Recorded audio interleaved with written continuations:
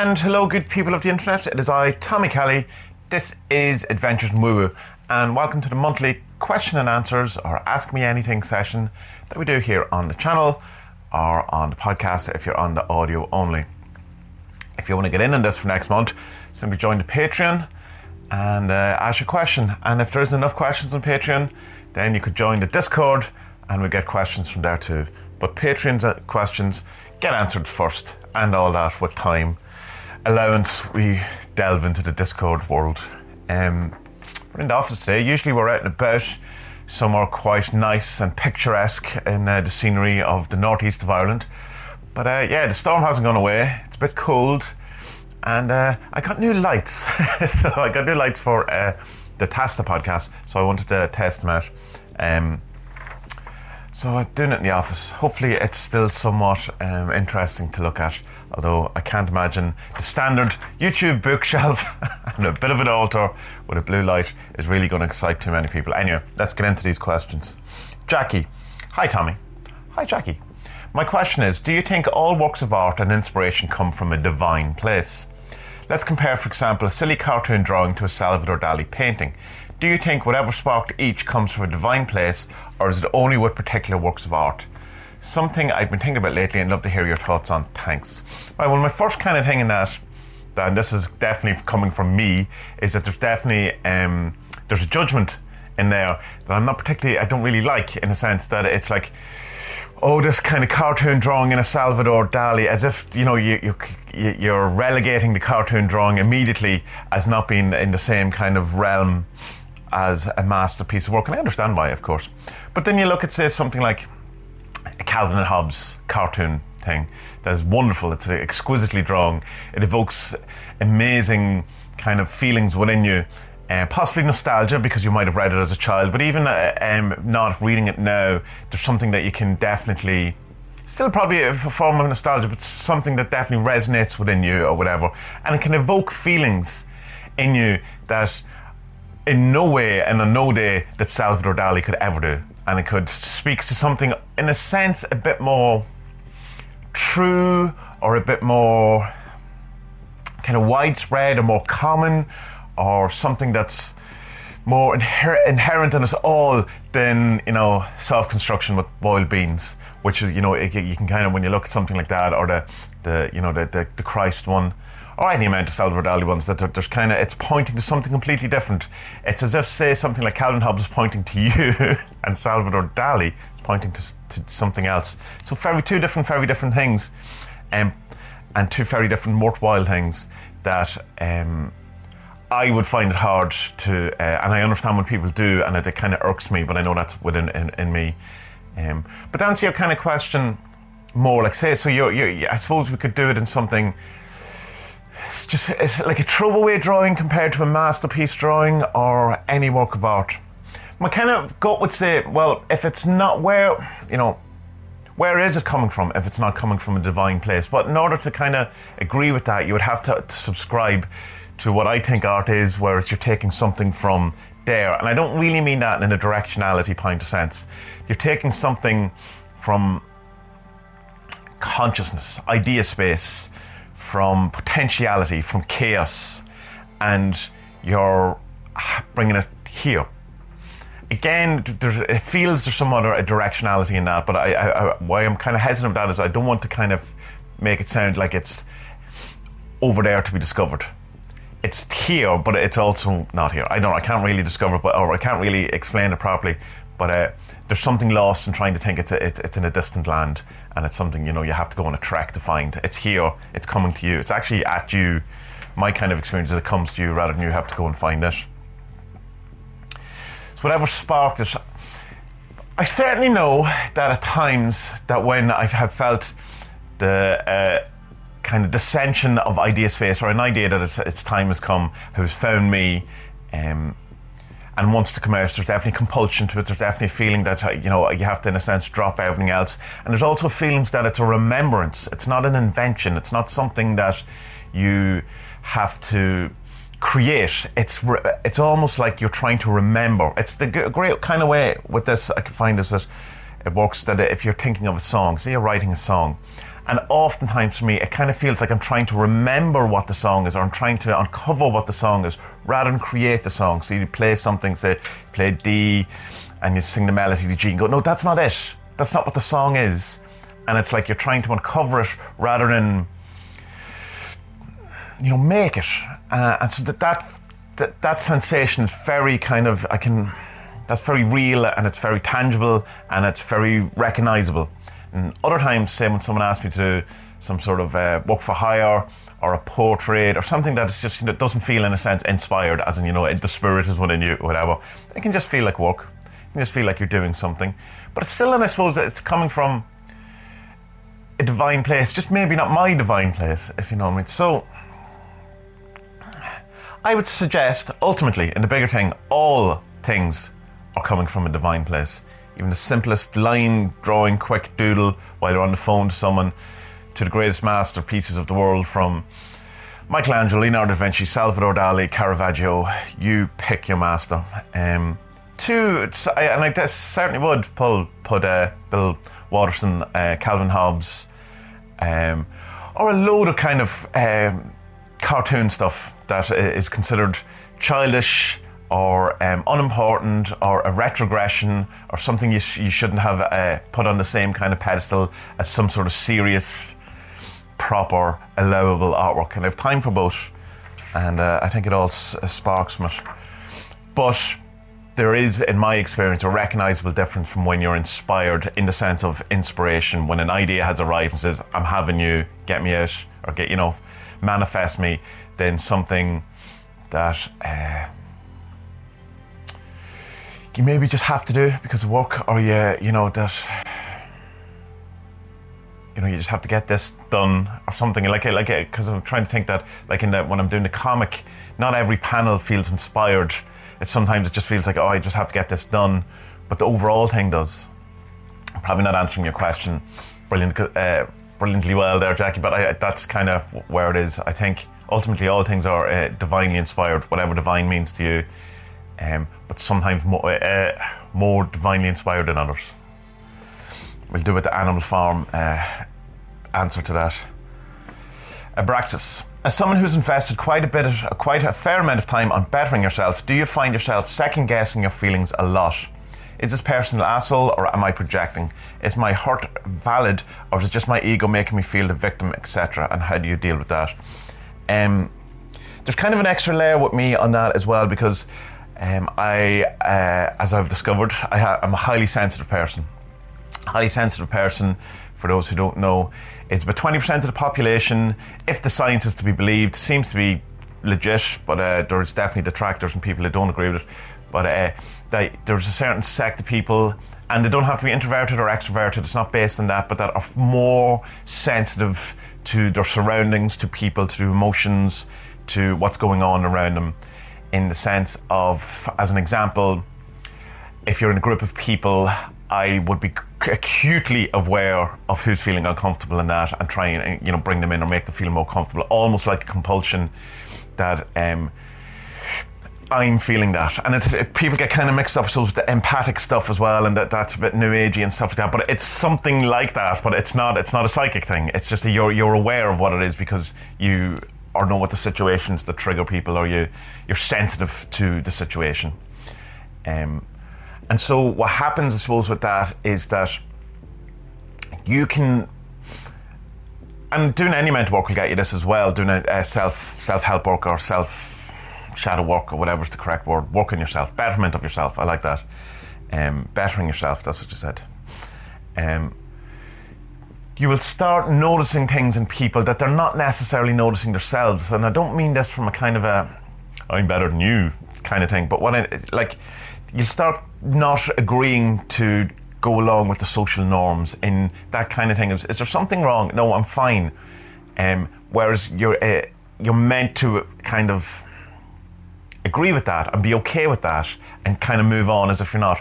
But with me, I find I know you're not, so I also know you're lying, but sometimes I'm not sure if you know you're lying. So there's an element of that can be quite confusing, where I'm trying to work out, am I meant to not know that you're in bad form, even though I know it's clear to me that you are? or in good form, or whatever it is. It's usually bad form because people don't tend to hide their good form. And with regard to the other stuff, this is going to sound egotistical, but I'm so seldomly wrong now when it comes to are people assholes or that gut feeling thing or whatever, that even though I am wrong at times and I'm caught out with it, it's more wise thing for me to do to rely on that than it is to just discount it all together, because it's more right than it is wrong. And when I am wrong, I'm easy, have the ability to admit that. There's another thing I want to talk about, projection, that came up with me in therapy. Now, I don't know if this is an actual thing, but it's what my therapist talked about, and it made sense to me at the time with regard to projection. I had, gone into therapy, this idea that projection was just you had a shitty experience, say, with your parents, or a crap relationship, romantic relationship, or whatever it is. And then when you're in the next romantic relationship, you're scared of that same thing happening. So you keep seeing evidence of that where there isn't evidence of it. You know, like say you had someone who 2-timed you in a previous relationship. Now you're hyper aware of 2-timeness. So every little minute kind of thing that your current partner does, you kind of jump on it, projecting your previous experience on it. There is another type of projection that we do as well, is in that you take your stuff, and in that first projection, the other person isn't actually doing it. You're just literally putting all of your stuff onto them. They are in no way 2-timing or flirting or doing the things that you think they're doing. That's one form of projection. Now, my therapist was telling me that this, because he was saying, "Oh, I think you're just projecting." I go, "No, this is actually happening." And he goes, "Oh no, that you've kind of don't understand what projection means in the sense is that when you have a certain type of experience or life, or you're a certain type of person or whatever, and say even traumas happen to you or something like that, as you go through life, in a sense, you teach people how to treat you. So if you're used to having an overbearing kind of relationship, where your parents or your friend or whatever it was, a sibling, was particularly overbearing to you, that kind of feels familiar. That energy is familiar. That's something, although you hate it, you don't like it, you don't enjoy it, it feels home. It feels that's kind of your vibration you're at. And so then you go out into the world, finding new relationships and kind of zoning in on the type of relationships that are a bit like that, the kind of that dynamic. But you also then tell people how to treat you, you know, by interactions, by you know, your general day-to-day, or how you deal with arguments, how you let people away with things, how you don't let people away with things, how you let people walk over you, how you get angry with them. All of these things, you teach people how to treat you. So in a sense, if you're in a relationship previously, come back to our first example, where someone 2-timed you all the time, and then you get a kind of a sense of insecurity and all of that, you can project that into your subsequent relationships, where you are in a sense creating that, because you're teaching people how to treat you or how to deal with you. And so I'll just lower this a wee bit. And so, well, in that kind of sense, the projection, you can kind of go, it is happening. The actual thing is happening. The person is doing it, but you are projecting it. You're in a sense creating it. So there's 2 different types of projection in that kind of sense. And that's the only place I kind of came across it. And I'm sure it's a thing, because it seems so right, because I can see it playing out in my life, that I have taught people how to treat me. And the worst thing about that is that there's kind of no coming back from that kind of relationship, because if you kind of change your relationship, your dynamic towards people who you've taught how to treat you, and that you just become like the asshole, you know, because you're going, well, why are you changing? Why are you changing the whole dynamic of the world? Why are you trying to be different? Why are you arguing? Because it just constantly becomes an argument. I know that's not exactly what you were asking, but it's kind of the answer that I feel I want to give, in that just be aware that of the 2 different types of things. You go, am I projecting? Is this something that is actually present, or is this something that I am creating?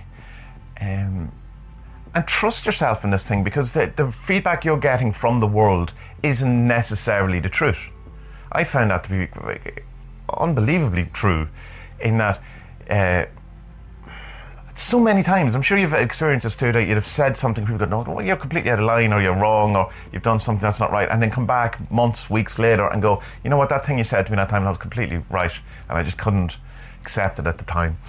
But of course, you have to do the same. You know, you have to be willing to listen to your own assholeness. So yeah, it's a good question. It's one you always have to kind of worry about and think about. But do enough work, and you'll start seeing things in yourself too. No, it's not just all external. You'll start seeing things, and you'll start seeing how things aren't matching up. And it becomes a bit more obvious when you're being an asshole, and when you're projecting, and when other people are being assholes.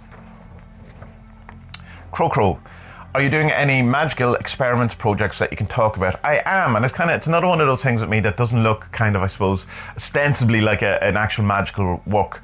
I'm going to do something which involves around, like I was doing the song I did last week on YouTube, where I'm just singing a song with acoustic guitar. I'm going to do a bit more of that. Whether I actually put it up on YouTube or not is kind of incidental to the thing, but it's all around the thing that came out of the Tasta podcast. Thing I talked about in the Tasta podcast yesterday, where about realizing that when I'm singing, that I'm inhibiting myself because of lack of confidence, but also because of hearing the voices of people who've criticized me and put me down and told me I'm not good enough, or, you know, don't get ahead of yourself, don't think you're anything special, all of those things, that it's an actual inhibition and a lack of being able to communicate effectively or express myself effectively. And so I want to work through that, and that seems the best thing to do that is in a performative sense, in a ritualistic sense. And of course, singing a song, doing a gig, that kind of thing is a ritual. It's a magic ritual. I always felt that. So there's something about getting that out. I need to get something out. And which would have been impossible to do kind of years ago, because there would have been more of an emphasis on doing music or wanting to be a rock star, say, in order to be validated by someone else, to be told, to get that thing to get that validation, or to get that thing when I sing, and the inhibition, to be told that that's okay, and to be allowing myself to sing. That it's kind of that externalizing the truth and being told that you're okay. So it's that validation in a very normal sense, but also just kind of giving your expression or your truth is only allowable if other people allow it.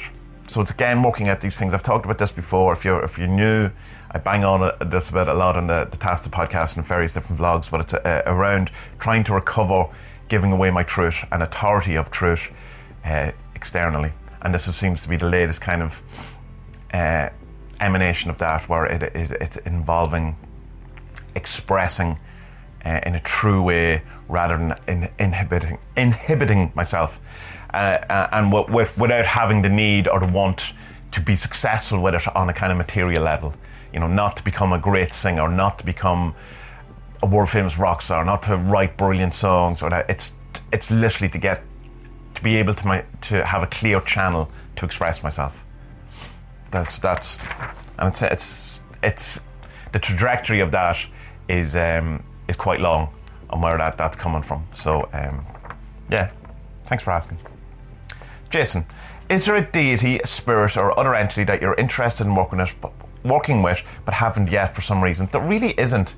I'm not hugely that interested in working with spirits or deities or any of those things.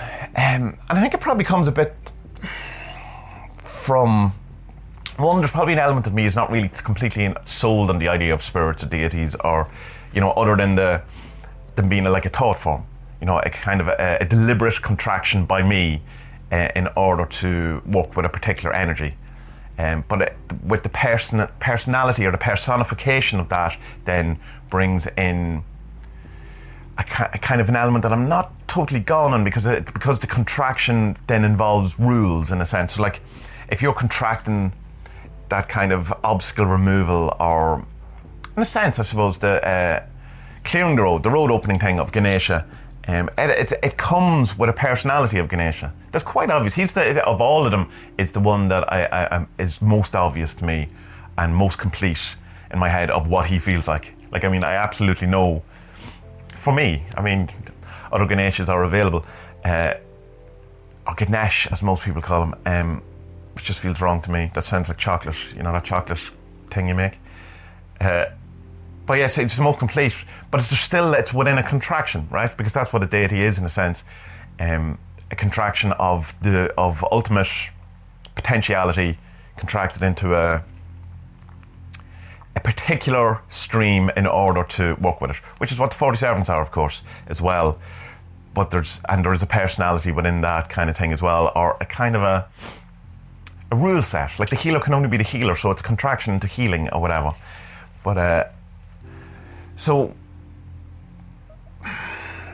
within that, I suppose that it's like there's not. I don't know. It's like what's the confusion now? It's that I don't feel the need to do that. I don't feel the need to contract in any kind of way.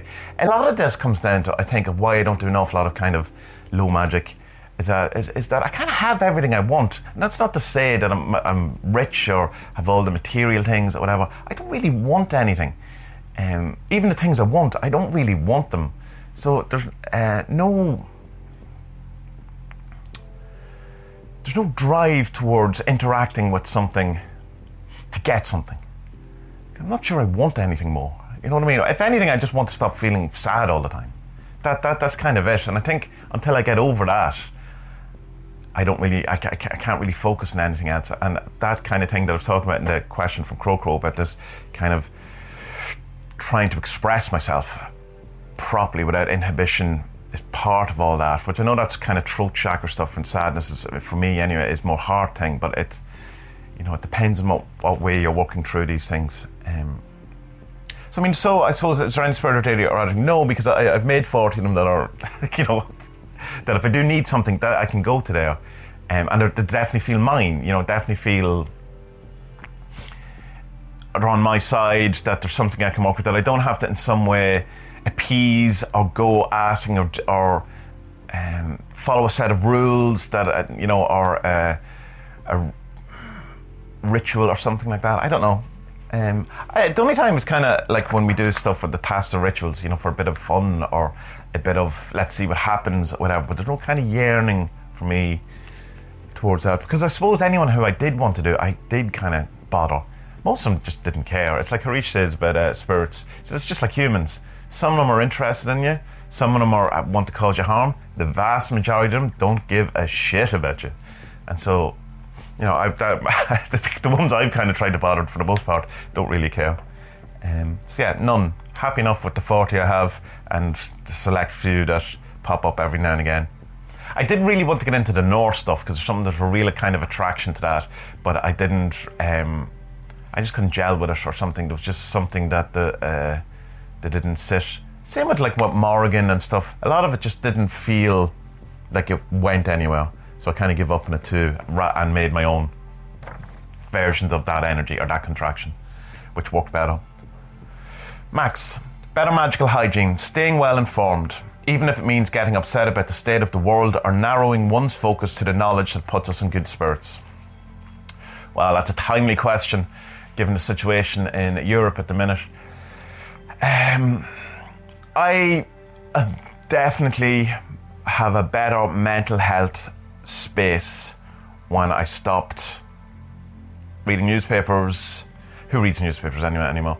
And watching the news.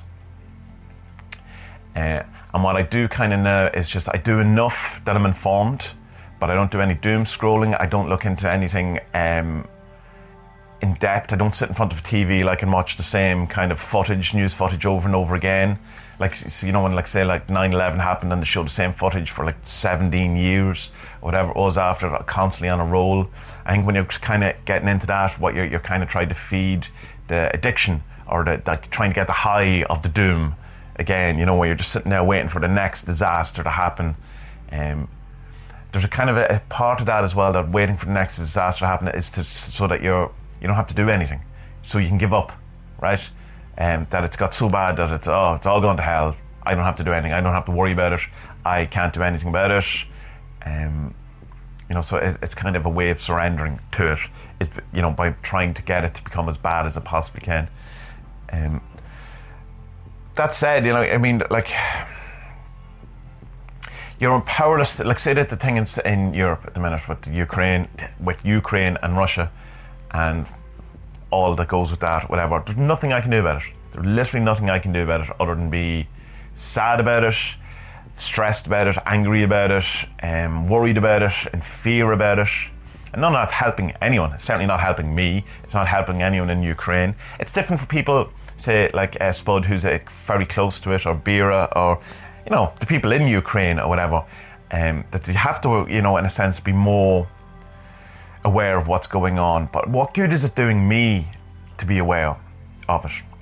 Then, of course, that goes, well, what if everyone thought like that? What good is it if we go, oh, well, sure, that's just over there. It doesn't concern me. And we can clearly see that doesn't work either, because, that all leads to all sorts of terribleness as well, where you're just ignoring, and, almost even spiritual bypassing and stuff like that as well, where you're just kind of, well, that's not happening to me. It's happening to them over there.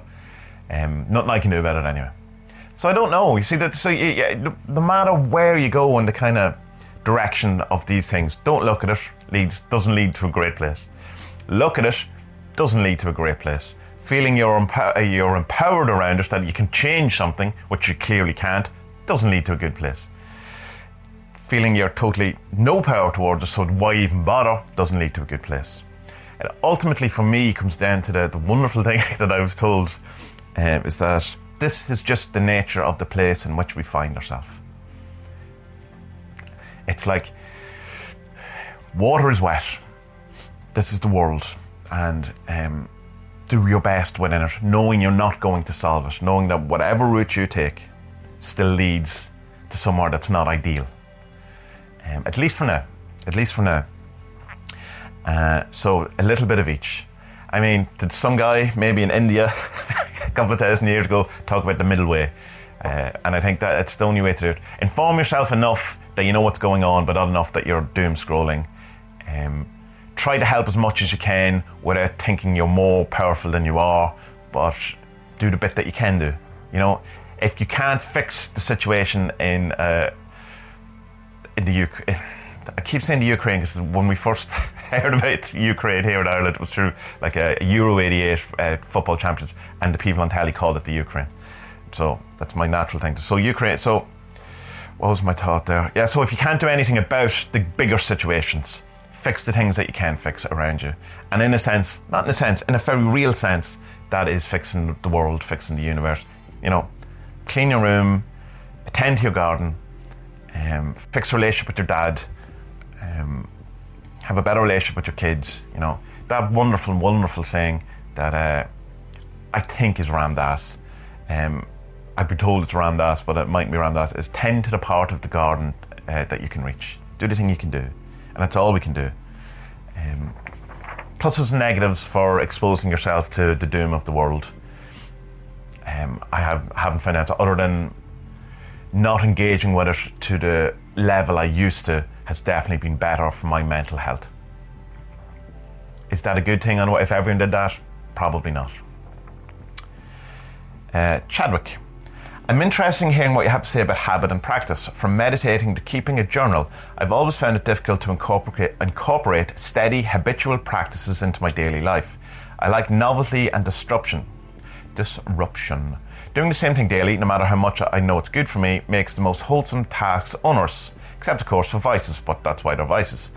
Did you have any difficulty getting going with any of the practice that you currently employ, artistic, spiritual, health, or whatever? If so, how did you manage to get them to stick? I hated meditation forever. I've on and off my entire life tried to meditate and it was no good. Could never get a consistent practice.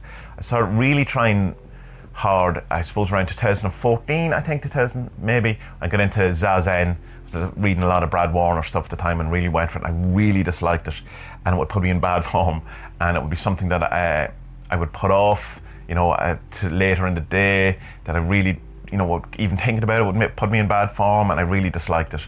But I kind of found other things as well. A lot of reading the Baptist Head stuff was a real big change for me around meditation, and how that kind of opened up into a different kind of a thing. The Daniel Ingram book as well.